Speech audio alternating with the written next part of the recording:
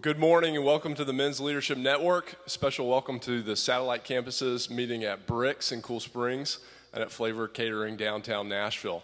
A couple of housekeeping things. At your table, you're going to see a card that has a name and email. If you guys make sure that you get that filled out, that'll help us connect with you guys in the upcoming weeks. So if you'll do that, that'll be fantastic. Second thing, we're going to go for about 35 minutes. Jeff and Matt are going to share with us, and then we're going to have a time of questions. So if you have any questions, you can either tweet or email those in. The email is questions@mensleadershipnetwork.com, or the Twitter handle is @leadership_net. So if you have any questions, feel free to tweet those in. We'll get those going here in a little bit. Let me introduce Matt. Middle Tennessee and Williamson County especially is one of the most beautiful places in the United States to live and to work today. We have an opportunity to speak with Matt today, whose leadership has helped shape much of the economic landscape that is attracting business to the area. Matt Largent serves as president and CEO of Williamson County, Inc.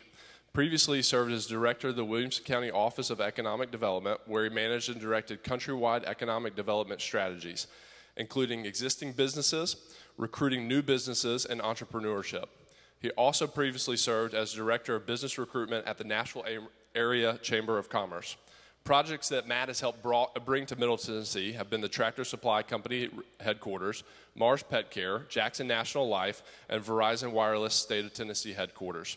Combined, these projects have accounted for more than 3,000 new jobs in Williamson County and more than $200 million in new capital investments. Matt resides here in Franklin with his beautiful wife, Audrey, and his two girls, Rachel and Emily. Please join me in welcoming Matt Largent.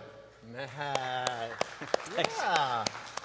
Matt, this is great. Thanks so much for being here this morning. Thanks for having me. I appreciate it. Love it, love it. Hey, tell us a little bit about your family and then kind of growing up and kind of what brought you to this point in your life today. Yeah, I'd be happy to. During the introduction, I have a beautiful wife, Audrey, two kids, Rachel and Emily. Grew up in Arkansas. Moved to the Nashville area about 12 years ago. Moved to Franklin about probably 5 or 6 years ago. So went to college in a small Division II school in Arkansas, played tennis there. Went to graduate school at the University of New Hampshire, lived there for a couple years after that. And then, like I said, moved back to Little Rock, then moved here about 12 years ago. That's awesome. Well, you do have a wonderful wife, and Audrey teaches at Clovercroft. That's right. So, kids go there too. That's so good. Tell us about your career, kind of, the steps that have led to where you are today. Sure. And when I heard you were going to ask me these questions, not that we prepared in advance, obviously, Jeff, it just all happened. I wrote something down to explain my career. Serendipity plus lack of transferable skills really equals my career now. So, I mean, that's how it all started. And it's amazing to think about sort of the journey. If you look back, it all makes sense. But at the time, who knows how it happened. So how I really started, I worked in a political campaign in New Hampshire. We lost. I was visiting some friends in Arkansas. They said, hey, why don't you come to this book signing? The current sitting U.S. senator is going to be there from Arkansas. Why don't you come and meet her? And so I went to the book signing, met her. We chatted for a few minutes. 3 weeks later, I get a call from her chief of staff asking me to come to Washington for an interview. And there it is, right? Wow. So, and that serendipities happen time after time. So the reason I'm in Nashville is because a couple years after that, I happened to be at a conference in Little Rock in economic development, and I met a woman at the Nashville Chamber of Commerce, dropped a mutual friend of ours, Bob Fisher, the president of Belmont, and that's how I'm here. So it's just weird how those things, how you can just look back on your life and you can see you didn't know where you were headed, you didn't know what God's plan was then, but now it all makes sense in retrospect. I love that, and I love how God never wastes an experience. Right. You go back and you look at your life and you're like, why did I have that job? Why did I do this? And then you go, oh, okay, God's been at work the whole time. It all leads to a certain point, and you got to listen too. I mean, that's always been my approach, especially in a career, is just listen for those opportunities and be willing to take the risk when those opportunities present themselves. Yeah. And that what should call us to have faith today. Right. A lot of times we're like, well, is God at work in my life or what's happening? God is, know, and God's preparing you for what God's preparing for you. Right, as long as you're willing to listen. I think that's what's the great part that you talk about a lot is just that quiet, still moment where we can hear God's calling. I think that's really important. I love that. Well, tell us, Matt, a little bit. I mean, when we hear Williamson County Chamber of Commerce or or economic development. What does that mean? What do really you do? It's funny. My kids ask me that all the time. What do you actually do for a living? I can't even explain it to them. So let me start by talking about how we view ourselves as an organization. Okay. And I love to tell the Tractor Supply Company story. So Tractor Supply Company doesn't have a headquarters. They have a store support center in Brentwood. And they're really careful about the terminology they use because that office supports all the retail stores across the country. Okay. We're kind of the same way. Our job exists to help and support companies throughout Williamson County. We have a dual mission to help companies grow, to help grow the economy of Williamson County. Our organization is only successful when our companies in our community are successful. So I love how Tractor Supply really they're not a headquarters. They support all the stores out there. We support all our members. So it's the same way. And the way we do that from a chamber standpoint is really through helping people make intentional connections that then help them grow their business that will eventually lead to spontaneous capitalism through those connections. So as an organization, we put on about 100 meetings a year, and it's to help people give them the tools they need to grow their business and the connections they need to grow their business. It's pretty simple.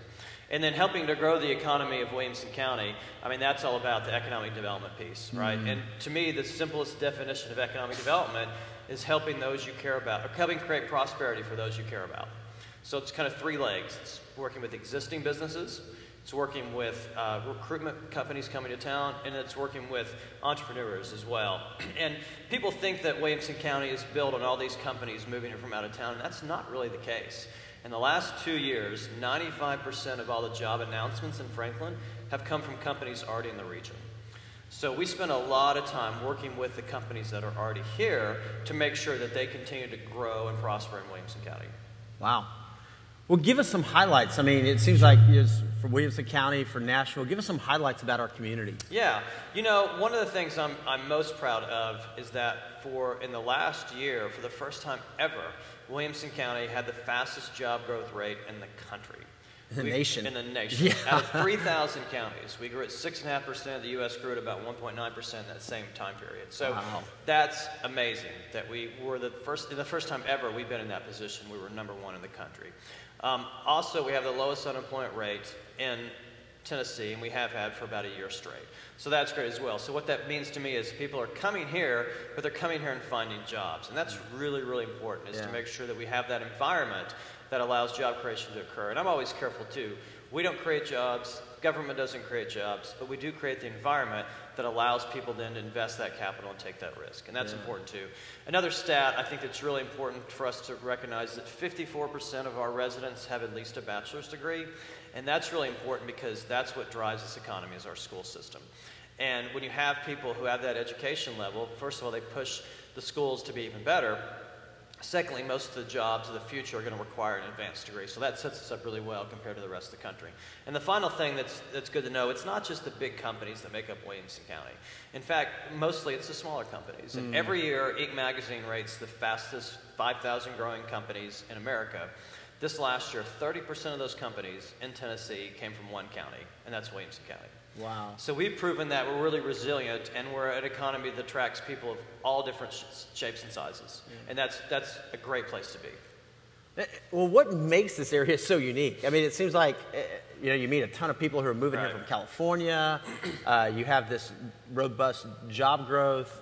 What makes this area so attractive but yet so unique? Yeah, I think what makes this area so unique is, it sounds so cliche to say, but it's the people. Yeah. And I think that's what really matters. I'll never forget when I was working the Jackson National Life Insurance Company project and meeting with their COO at the time, the CEO now, Mike Wells, and he said, there's just something about the people in this community that I can't put your finger on. And he even specifically referenced the faith community. He said, I think that informs how this community acts and behaves and treats people, because I see it, my employees see it, and there's something special about that.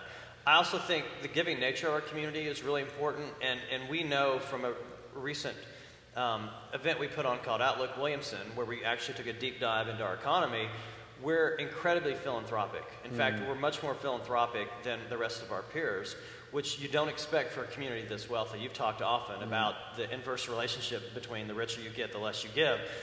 We're lucky in this community where that hasn't been the case here. So I think we're philanthropic. And then I love this statistic. 49% of the people who live in Williamson County aren't even from the state of Tennessee. And I think that's really important to think about, because what it means is we become a welcoming and accepting location for people from the outside. So they can come in, their families can connect, they can engage, and they can develop deep roots in the community. So all those things, I think, is what makes us really special. Wow, what it is. It's just, we're blessed. We live in a great place. We're so fortunate. And the more often I go to other communities, whether it's through conferences or visits, you get an even deeper sense of appreciation. We had Douglas County, Georgia here 2 days ago, and we've hosted 10 other cities in the past 5 years who do benchmarking trips, and you always leave those conversations feeling great about your own community, because you realize we don't have the challenges they do. Yes, traffic's terrible here, we know that, but I like to say it's a byproduct of our success, which is a great line, but it doesn't solve traffic. But you know, someone said to me, look, if you don't have a traffic problem in your community, you've got much worse problems. And I think he's exactly right. Wow, that's a good insight. Yeah. Yeah. Well, it's one way to look at it. It's one way to rationalize it. Yeah. Right? So, well, tell us, when the guy from Jackson National mentioned the faith community, tell us about your own faith journey. Sure. Tell us about kind of how God has been drawing you to himself, and then, you know, getting involved in church. And right. Tell us about that. This is the vulnerable part of the interview. Yeah, exactly. Right. I have to actually talk about myself. Yeah, so, you know, I was thinking back when I got the question in advance. It happened, the moment of salvation happened when I was 14. So it was you may know the name, the guy, Rick Stanley is his name. It's Elvis's half-brother, led a revival in Arkansas. Leave it to Arkansas to have a revival with Elvis's half-brother. So he actually led the revival. That was the moment of public salvation. But you know, for me, it's a process. I'm not an epiphany kind of guy, I learned. That's just not me. I'm much more skeptical and critical and way too analytical. So it's been a journey. And it's been, as a friend of mine and I talk, it's kind of going through a series of doors as for me to grow deeper in my faith. It wasn't a click for me. It just happens over time. And you know, sometimes I struggle with doubt because of my analytical nature, and you know, then I think there are reassurances along the way. But it's been a long process for me, and a continuing process. But I will say, through this church and the leadership here, it's made a big difference in my life. And I get it; it's not the church, but certainly the way the message delivered does make a difference. Yeah. Well, talk about even in your family. It's been a journey. You know? Yeah, it has, and you know, we're all pretty private, but I know Audrey wouldn't mind me saying, I mean, her mission trips to Moldova, as you always say, it changes your life more than it does the kids that are over there. And I think that's exactly, and that's a big step for someone who grew up in a region, in a country, in a family, in a church that wasn't overtly, I hate to use the term religious, but wasn't overtly spiritual or didn't really talk about religion at home. That was a big deal for her to do that. And I think about all the time about how, you know, our job as parents is to make sure that we're the ones responsible for growing the faith of our kids. Yeah. And that we take that, I mean, there's nothing more important that we do, right? And so for me, it's relating everyday experiences they have at school or I have at work to what does that mean in your life? What does that mean in the context of God? That's important. Well, I think that's huge. And it's been a joy for me to kind of watch you guys grow in the faith and see your girls and see how much they love you as a dad and as a mom. But you know, it was so powerful when Audrey was baptized and just that celebration. And I'm just thought, wow, you know, God has been doing something great in your life, Matt. Yeah. You know. Yeah. And you think about, you know, we talked about serendipity earlier. It's quite possible all those conversations 12 years ago, 15 years ago, led to that moment of salvation. For her. And who would have expected that? Yeah. Right? That's amazing. Yeah. Well, talk about, because you have a unique perspective between faith and then being in the community. Talk about the relationship between our faith and living in a community. What difference should it make? Yeah, you know, and I guess you talk about this all the time, but our faith should inform every action we make, and that extends to the business world. I mean, you can't compartmentalize faith. So I think it starts just by the way I treat my employees, the way when struggles happen, when you go up against people, regardless of their behavior, you behave in a way that's informed by your faith. Yeah. So I think that it's sort of a misnomer to think faith intersects community. Your faith is part of your community, and I think and we're lucky in a place like Franklin where that's okay to do. So I don't see how you separate the two. I mean, I think good business is showing compassion to your employees, and study after study will show that, and that's exactly how you're supposed to treat people. So there's nothing, at least for me, that causes those two things to be separate. I think your faith absolutely informs the way you behave every day, whether you're in a business setting or not. Yeah. I do think where we live is unique in that. You know, the other night I had the privilege to pray at the board and alderman meeting and for the mayor, and I just thought, this is probably pretty uncommon, you know, that I'm down here praying for our city and for our community. Talk about that difference. You've traveled to a lot of different communities. Talk about that difference that faith really makes in these communities. Yeah, I think it's significant, and it's significant when it's embraced in a public way. And we're lucky; not every place is like that. I mean, I'm careful not to judge other communities when you go to it, but just really appreciate where we come from. But I do think that's unique in Williamson County and in Franklin, that we're able to be so public about our faith, and there's not necessarily a backlash. And as polarized as things are politically now, it becomes even more important for us to be a living display of that faith, and particularly in the way we treat people, and in the way when conflict comes, how we deal with that. And that's when our faith gets tested. It's easy to have principles when things are neat and tidy, but those principles are only tested when you go through some of those difficult times, as you talk about almost every Sunday. Well, how do you see this from a different perspective, but how do you, if you are a follower of Christ and you're at a company, and you know the company doesn't espouse faith or following Christ, how do you live out your faith there in that sense? Yeah, I think that just goes by how you treat people, and it starts. You know, people always talk about society as this sort of whole, but it's every individual person. It's individual behavior. So it's how you treat your coworkers. It's how you treat your boss. You're a living example. Right. Yeah. Yeah, I think you're exactly right. How do you? What would you encourage us about? How do you live out your faith in the community, between our neighborhoods, our schools, our workplaces? You know, we're all a part of that, and sometimes it's easy for us to go, man, work's been tough today, and to come in and pull in the garage, put the garage door down behind you, and just want to not even be involved, right? But how do we, or should we engage? Yeah, I think that's the first point is, we should be engaged. I mean, there's no question. I mean, if not us, who's going to do it, right? So I think that, you know, we've got to also be concerned not just with the next life, but with this life too. I mean, that really speaks to who we are as a community. So I think it's absolutely important. And we set the example by how we treat and behave with each other. So it's critical that we're engaged and involved in leadership positions throughout our community. I mean, that's the most important thing to take from this, is to don't just go in your garage at night, don't stay in your house, go and engage. And that's serving on boards or commissions or even elected office. I feel like people of faith are especially called to do those kind of things.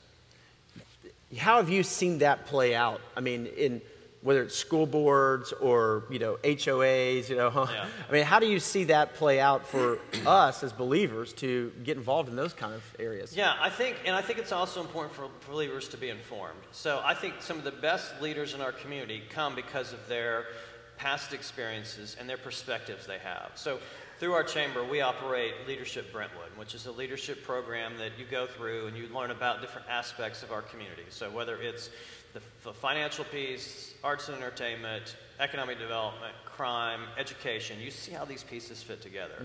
And those are exactly the kind of leaders we want in our community that understand that it's a really delicate balance. And as great as things are today, if we don't have the right leadership in place, that can go south pretty quick. So I would say having people of faith that really get out there and learn about our community and see how these pieces connect, and then also take a biblical perspective of how to treat other people, that's your ideal leader for Williamson County. Wow. I love that. I think often about being in Williamson County or being in Nashville that we have the opportunity to influence the influencers. Right? Because it's a lot of people here, I mean, they're traveling throughout the week, but as they go, they are the hands and feet of Christ, right? And so talk about that as you look at Williamson County, as you even look at Nashville, kind of some of the major industries. What do you see as being kind of exported from this area. You're so right about it, a sphere of influence. I think about that all the time. And I think about, our organization, we're a nonprofit. We tend to be an incubator of talent for other companies. And that's fine. I mean, that's where we are. So we have a lot of people early in their career, and my job is to make them better at their job, right? I think that's so important. And I think that because I know, and I've even helped people find jobs who are still employed because I said, look, I want what's best for you in your career. I know this is a stopping point. So come and talk to me and let's find it out. And I know that because of the way we treat people, all of a sudden our sphere of influence grows. So I love to think about things in terms of sphere of influence. So if you think about this church and the people here as a sphere of influence, yeah, you're informed by what happens on Sunday, but also what you learn throughout the week. You take those experiences back, and I think it's so powerful the ripple effect that you have when it all starts here. Yeah, and I think that's such a call to us because it's so easy for us to sit back, right? We're busy, we've got kids, we've got families, and sometimes we're going, well, I don't have time to give to my community. I don't have time to get involved in what's going on at our kids' school or what's going on in but we've got to push past that. Well, you have to do that because, and I think that's the challenge. Our biggest challenge in Williamson County is complacency. And, it's no accident that we have an incredibly low voter turnout because things are great here. Well, if that low voter turnout stays the way it is, all of a sudden you wake up and things aren't so great. And we've had that happen here recently. And I think it's incumbent on us to step up and get involved and get engaged because the things and I think that's the thing about a position like mine is you see the community from a different way, and you see how things could all of a sudden turn south really fast if people aren't involved and engaged and being part of that great leadership. We have been blessed with great civic and government leaders. So I was, as I mentioned, that county in Georgia earlier this week, and it was me moderating a panel of the county mayor, a guy named Pat Emery, who's essentially built Cool Springs, and another gentleman who's working in Ovation. And we had two people who, both strong men of faith, Pat and Rogers, who have this historical knowledge about how this community was built, but are still involved in building this community. Those two people are critical, and we have to have people coming up behind them that are continue that great legacy, or all of a sudden their leadership has been all for naught. Talk about that because there are a lot of people that are moving into the area. You talked about that statistic earlier. Yeah. And there's a lot of development that's happening. I don't know what the number is, but it seems like it's, you mentioned Ovation and all this. How do we, as people who are already in the community, embrace people who are coming in? How do we do that in a manner that we can share our faith and really point people to Christ? And I think that's really important. And that's one of the things we do really well because we have so many outsiders. Whenever I work with a company, I was in St. Louis last week working with a company that's moving here, and I was talking to their employees. So I showed a map of the U.S. It's a migration map of where everybody's moved from to Williamson County over the past 5 years. And I left that slide by saying, I just want you to know you're not alone and you're not the first. And I think that really resonates with people because they know there are people that have moved here that aren't like them, and they'll be embraced. So I think it comes down to individually what we do with our neighbors when we know somebody's moving to town, right? We walk over, we welcome them here, we invite them to church, we invite them, it's pretty simple. We just reach out, right? I mean, we just reach out. Yeah. And I think that's a call for all of us, right? Yeah. And whatever your job is or whatever your travel schedule is or whatever your demands are, you still have this call to use your sphere of influence for the glory of God. That's right. And you'll feel better when you do it too. I mean, you talk about what's happiness. Well, happiness is helping others. I mean, it's so simple and it's so basic, but it's easy to get overlooked as life gets busier and busier. Yeah. Talk about, we live, Williamson County, Nashville. Nashville, what's the relationship there? Because we're just in a hot area right now. Right. Houses are turning like this, people are moving in. But even nationally, for whatever reason, our area has favor. And Talk about that relationship between Williamson County, Nashville, and how it all works And I get together. that question a lot too. I mean, Yeah. are you the enemy? You know, do they play Darth Vader music when you walk in? All that kind of stuff.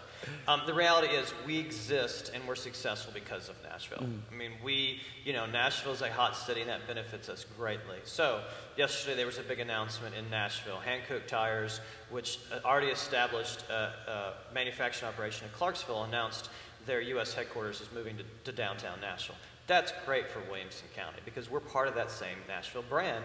Plus, a lot of the executives are going to live in Williamson County, so that's how we all benefit. So, we'd much rather see a company come to downtown Nashville than downtown Charlotte, or Austin, or Raleigh, or Atlanta. So, we benefit greatly, and I've got a great personal relationship with my peers in Nashville, and I know the mayors work well together as well. Well, you have a lot of, when you talk about commuting, you have commuting going from Williamson County into Nashville, Yeah. but then you have commuting coming from Nashville into Williamson County. The number's almost equal, so we definitely share. So when we talk about solving some of the big challenges in our community, like transportation, it's got to be a solution that both communities can embrace because there's so much tie between the two. And when we're recruiting a company to town or helping a company grow, we talk about a labor shed or a labor pool. And if traffic gets worse and worse, all of a sudden you can't get 30 miles in 30 minutes. And it becomes a challenge, and your labor pool of potential employees shrinks. Because when we compete for a company, we're competing against cities much bigger than ours. So it does make a company nervous when, we're already small compared to Dallas and Chicago and Atlanta, but that's who our competition is. We've got to make sure that there's ease getting among the different communities in Middle Tennessee. Talk about the schools, because schools in Williamson County are a big deal. How does that impact economic development, but how does that impact our community as well? Yeah, the number one economic driver for us is our public school system. And I would say schools in general, it's an ecosystem. It's your private schools, it's your homeschoolers, it's your public schools, but education is really what drives everything. Because education drives talent, talent drives companies, all comes back to the great school system. And I just read that we're going to have 1,800 more kids next year in Williamson County schools. At 1,000 new kids, they build a school. Wow. Where I grew up in Fort Smith, Arkansas, I was reading an article the other day where they're debating having a third high school in the community, and I read that they haven't built a new school of any kind since 1986. So, there's traffic congestion challenges. I'd still much rather have our problems than their problems. Yeah. So schools really drive everything. We talk a lot. We work with the schools. In fact, we're the only chamber in the country I know where one day a week someone from the school system offices out of our office to make those connections between the business and education community. Wow. How can we, as kind of the average citizen, impact schools, impact our community? What difference can we make? A significant difference. Follow what's going on with the school board. Let your school board officials know how you feel about certain issues. Volunteer in your school. Serve on your PTO. There's a lot of ways you can get engaged and involved. And don't take things for granted. Again, it goes back to that complacency piece. Yeah. Complacency is a huge thing. Oh, yeah. In our lives, right? In our community. Yeah. You can drift. What did you say in one of your sermons several months ago? It's not that you make a purposeful decision to do something wrong. It's that you drift away. Mm-hmm. And I think that happens in a community, too. You drift away. You let things go on autopilot. Well, there's nothing worse than you can do by thinking that things would go well on autopilot. It just doesn't work that way. Right. That's powerful. It's powerful. What's the best leadership advice you've ever been given? Yeah, so I thought a lot about that question, and I'll talk about, and I'll just read a quote that I think about a lot now, and we've really touched on some of the themes in this conversation already, Jeff. But leadership is about enabling the full potential in others. Oftentimes, in the rush of business necessity, leaders forget their responsibility is to make those around them better, and thus find themselves stuck between leading and managing. So I think a lot about that. I think a lot about how, it's not that you tell someone in your office what to do. I'm big on empowering. I set sort of the guide rails, but I'm empowering, but it's also solving problems. And it's coming to the solution where it's a learning moment, and they become a better employee that one day they could run a chamber if they so choose, or they could run a department if they made that conscious decision. So to me, it's all about the full potential in others. So that's one piece. The other one I like, and this is a quote that came from a guy I used to work for in graduate school. It's pretty simple. It's find a better way. And I think that guards against complacency. And it almost builds in this continuous improvement model by just thinking about find a better way. More efficient, smarter, harder, whatever it is, but just find a better way. There's always room for improvement no matter what you're doing. Wow. I love that first one you talked about, unleashing the potential in others, because that's really the call, especially spiritual leadership. As we talk about men, as we talk about our call as men, leading in our homes, but leading in our workplaces or in volunteer positions or just in our community, to make others better. Right. And a lot of times we don't think about that. We want to get a job done. You know, we're kind of men, we're in it to get the job done. And really, that's the byproduct of us raising up a generation that loves the Lord and wants to be a better citizen. And that's what your legacy is all about. Yeah. I mean, there's, you know, and you read some of these studies about the CEO who's always out front, who's doing the interviews, who's on the front page of the paper, who's on the front page of magazines, versus the CEO that quietly works behind the scenes. And empirical studies will say the people behind the scenes run better companies than the CEOs that are always out front, because it's not about you. Yeah. I mean, how many times do you say that in your sermons? It's not about you. It's not that, you know, it takes us a while to get it, but it's so true, and I have to remind myself that every day. It's not about me. That's not why you're here. It goes back to our organization, and I love the Tractor Supply model. We're not a headquarters. We're here to serve others. That's why we exist. It's inverted pyramid model. Yeah. Well, Christ is the one who saved. He gave us that example, right? He gets down and washes the disciples' feet. That's right. Said, I've done this, you know, so that you can go and do this for others. I've set an example for you. And that's servant leadership. That's right. And that's not what's modeled out there in our culture or our society, but it's what we're called to do. And that's what you see: better companies, better schools, better communities when people serve. And it works. That's the crazy thing. It actually works. All that stuff Jesus said actually works. It's amazing. It's crazy. I love it. Yeah. I love it. Well, tell us about, you know, what do you wish every citizen of Williamson County or Nashville knew? What do you just wish that if I could say this and I would get this to people, what do you wish every person knew? Yeah, I think we've touched on it a couple times, and I think it's just that guarding against complacency piece. And I think it's also, you know, letting them know how important it is that they take a role in our community. And particularly in a leadership position. And as you've said many times, leadership starts in your home. Leadership can be anywhere. But it's critical that people take an active role in our community. Otherwise, you know, and here's the other thing too, you know, we are very successful, but it doesn't mean we're going to continue to be successful. And there are people that we have the more successful you are, the bigger target you have on our back. There are communities in Middle Tennessee that would love to have a Cool Springs, or love to have a downtown Franklin, or love to have a Leapers Fork. So we've got to make sure that we work harder to keep those sorts of things going than we did to get there. And it takes everybody being involved and engaged. So that's what I'd say is I would hope that people would go out and take the time to inform themselves and then go vote and be involved and be active. And if they see something they don't like, it's headed the wrong way, step in, get involved, get engaged. I can tell you firsthand, sometimes can get ugly and messy, but it doesn't mean it's not the right thing to do. Right. Wow, that's good. So Matt, what do you want your legacy to be? Yeah, so, you know, I think it's, again, things we kind of touched on already. It's all about what you leave behind. And for me, it's my kids and what I'm able to teach them on the day-to-day interaction. So when we had our first child, the gift I gave Audrey after birth was I went to all our friends and I collected their advice on how to raise kids and what they learned. And those who had kids and those who didn't have kids. And I gave her this book that had all our friends' advice. And it's so interesting. The simplest piece of advice is the one that I think was the best. A friend of mine, who was my tennis coach in college, said, look, Matt, just spend as much time with your kids as you can, and you'll figure it out. And I think that's so true. I think about that all the time. Spend as much time. I think about Nick's marble analogy a lot, right? How much time you've got left with your kids. And I think that's it, you know?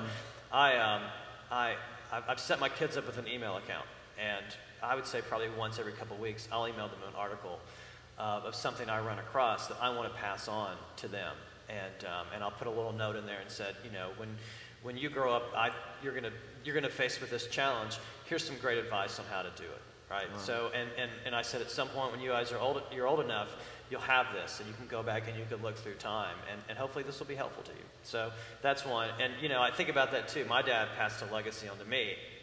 Nearly every day he would write me a letter when I was in college. Really? Yeah, it was really a cool thing. In fact, I remember going to check on mail one day with a friend of mine at college, and they said, could your dad adopt me? I'd love to get a letter every day. So it was a really neat thing. So, you know, that's the thing that was passed on to me that I passed on to my kids. So I think that's one. Second, the legacy from a work standpoint And this really, I love this story. When I was interviewing someone for a position with, I'm going to grab a mic. There you go. When I was interviewing someone for a position in my office, he said to me, advice his dad gave him when he was dating. He said, no matter what happens after a relationship you have with a girl, make sure that she became a better person for having dated you. And I thought that was really, really, really good and really simple. And it's the same thing for people who work for me. Make sure you leave them a better employee after you're gone. And I think that's the best thing you can do. And I think you know it. Whether it's a nonprofit or a church or a company, it's all about what you leave behind that really makes the difference long term.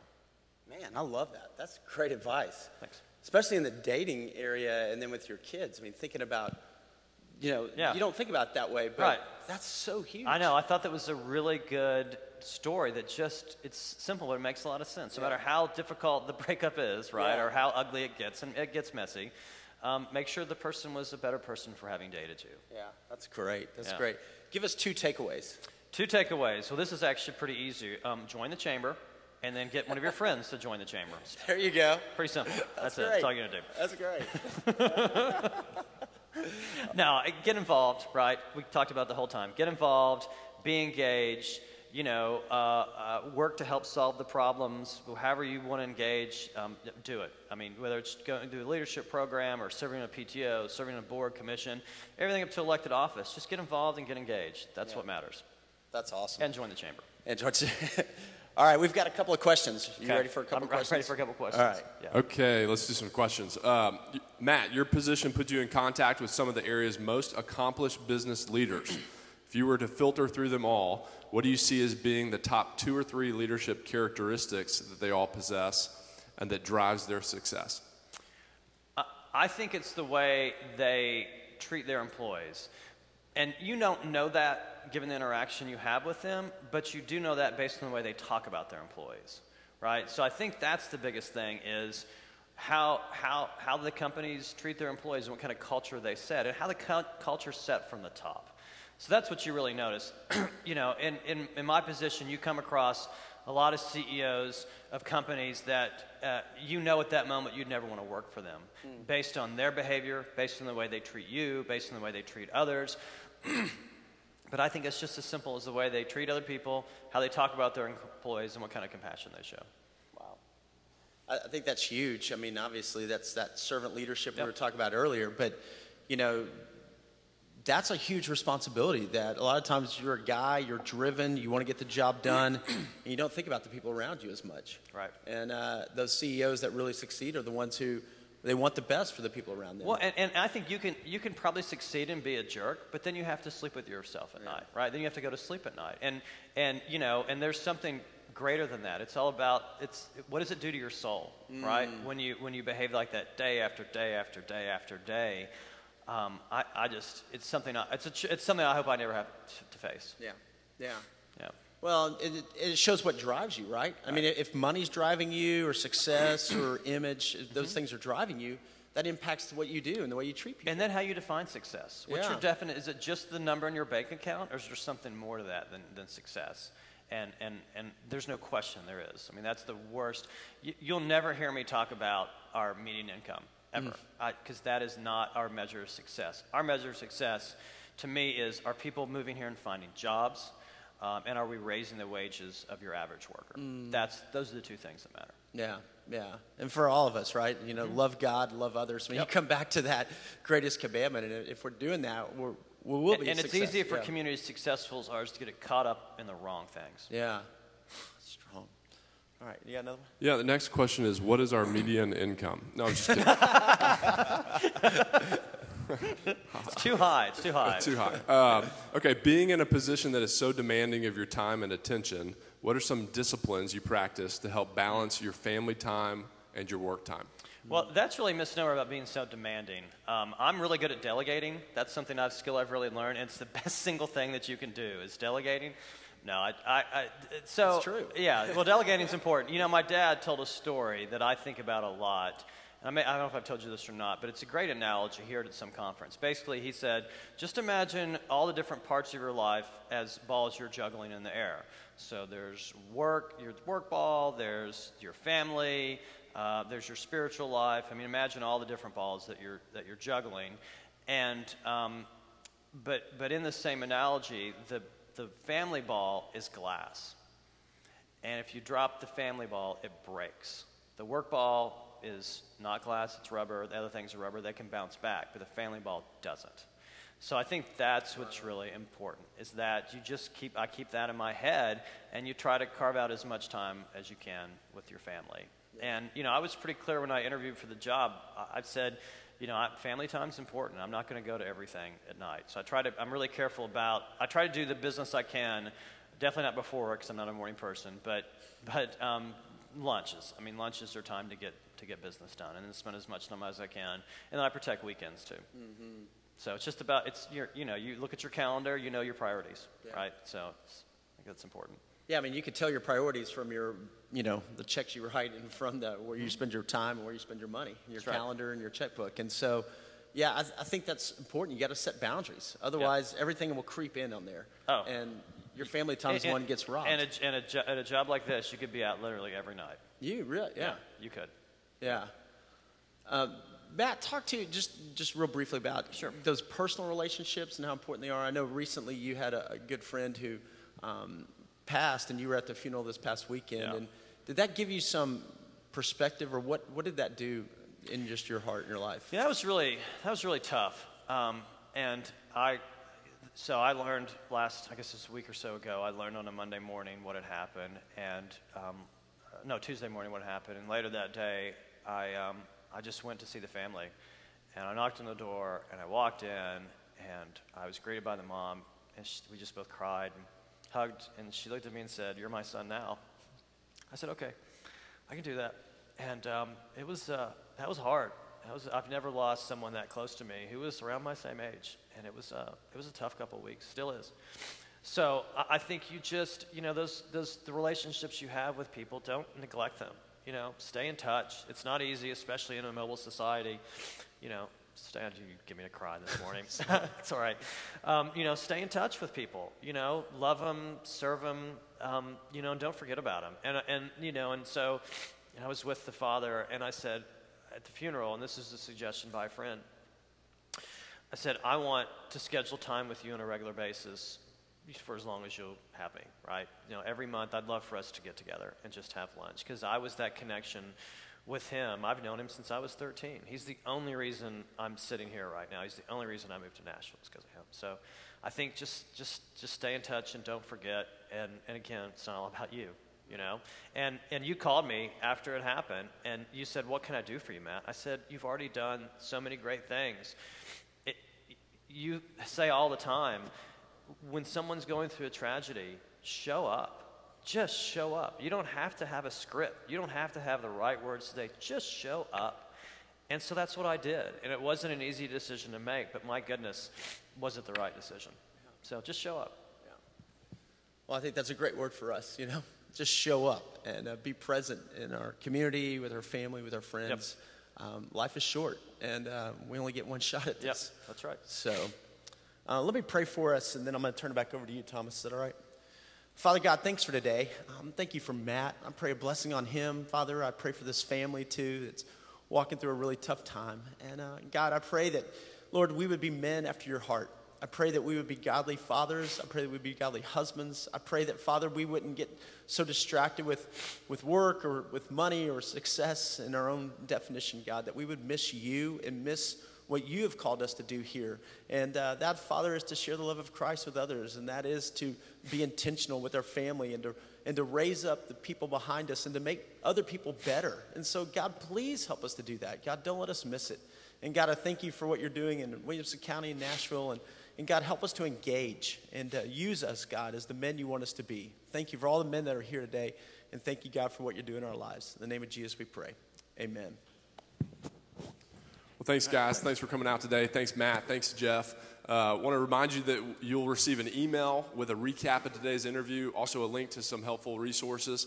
That should come out this afternoon. On your way out, we've got a schedule card here. Next week is Charles Overby. Charles is the chairman of the Overby Center for Journalism and Politics. and he's going to lead us in a discussion about how we navigate this upcoming election. So you don't want to miss that. Cool. We'll start again, breakfast at 6:30. We'll get kicked off at 7 o'clock. See you next week.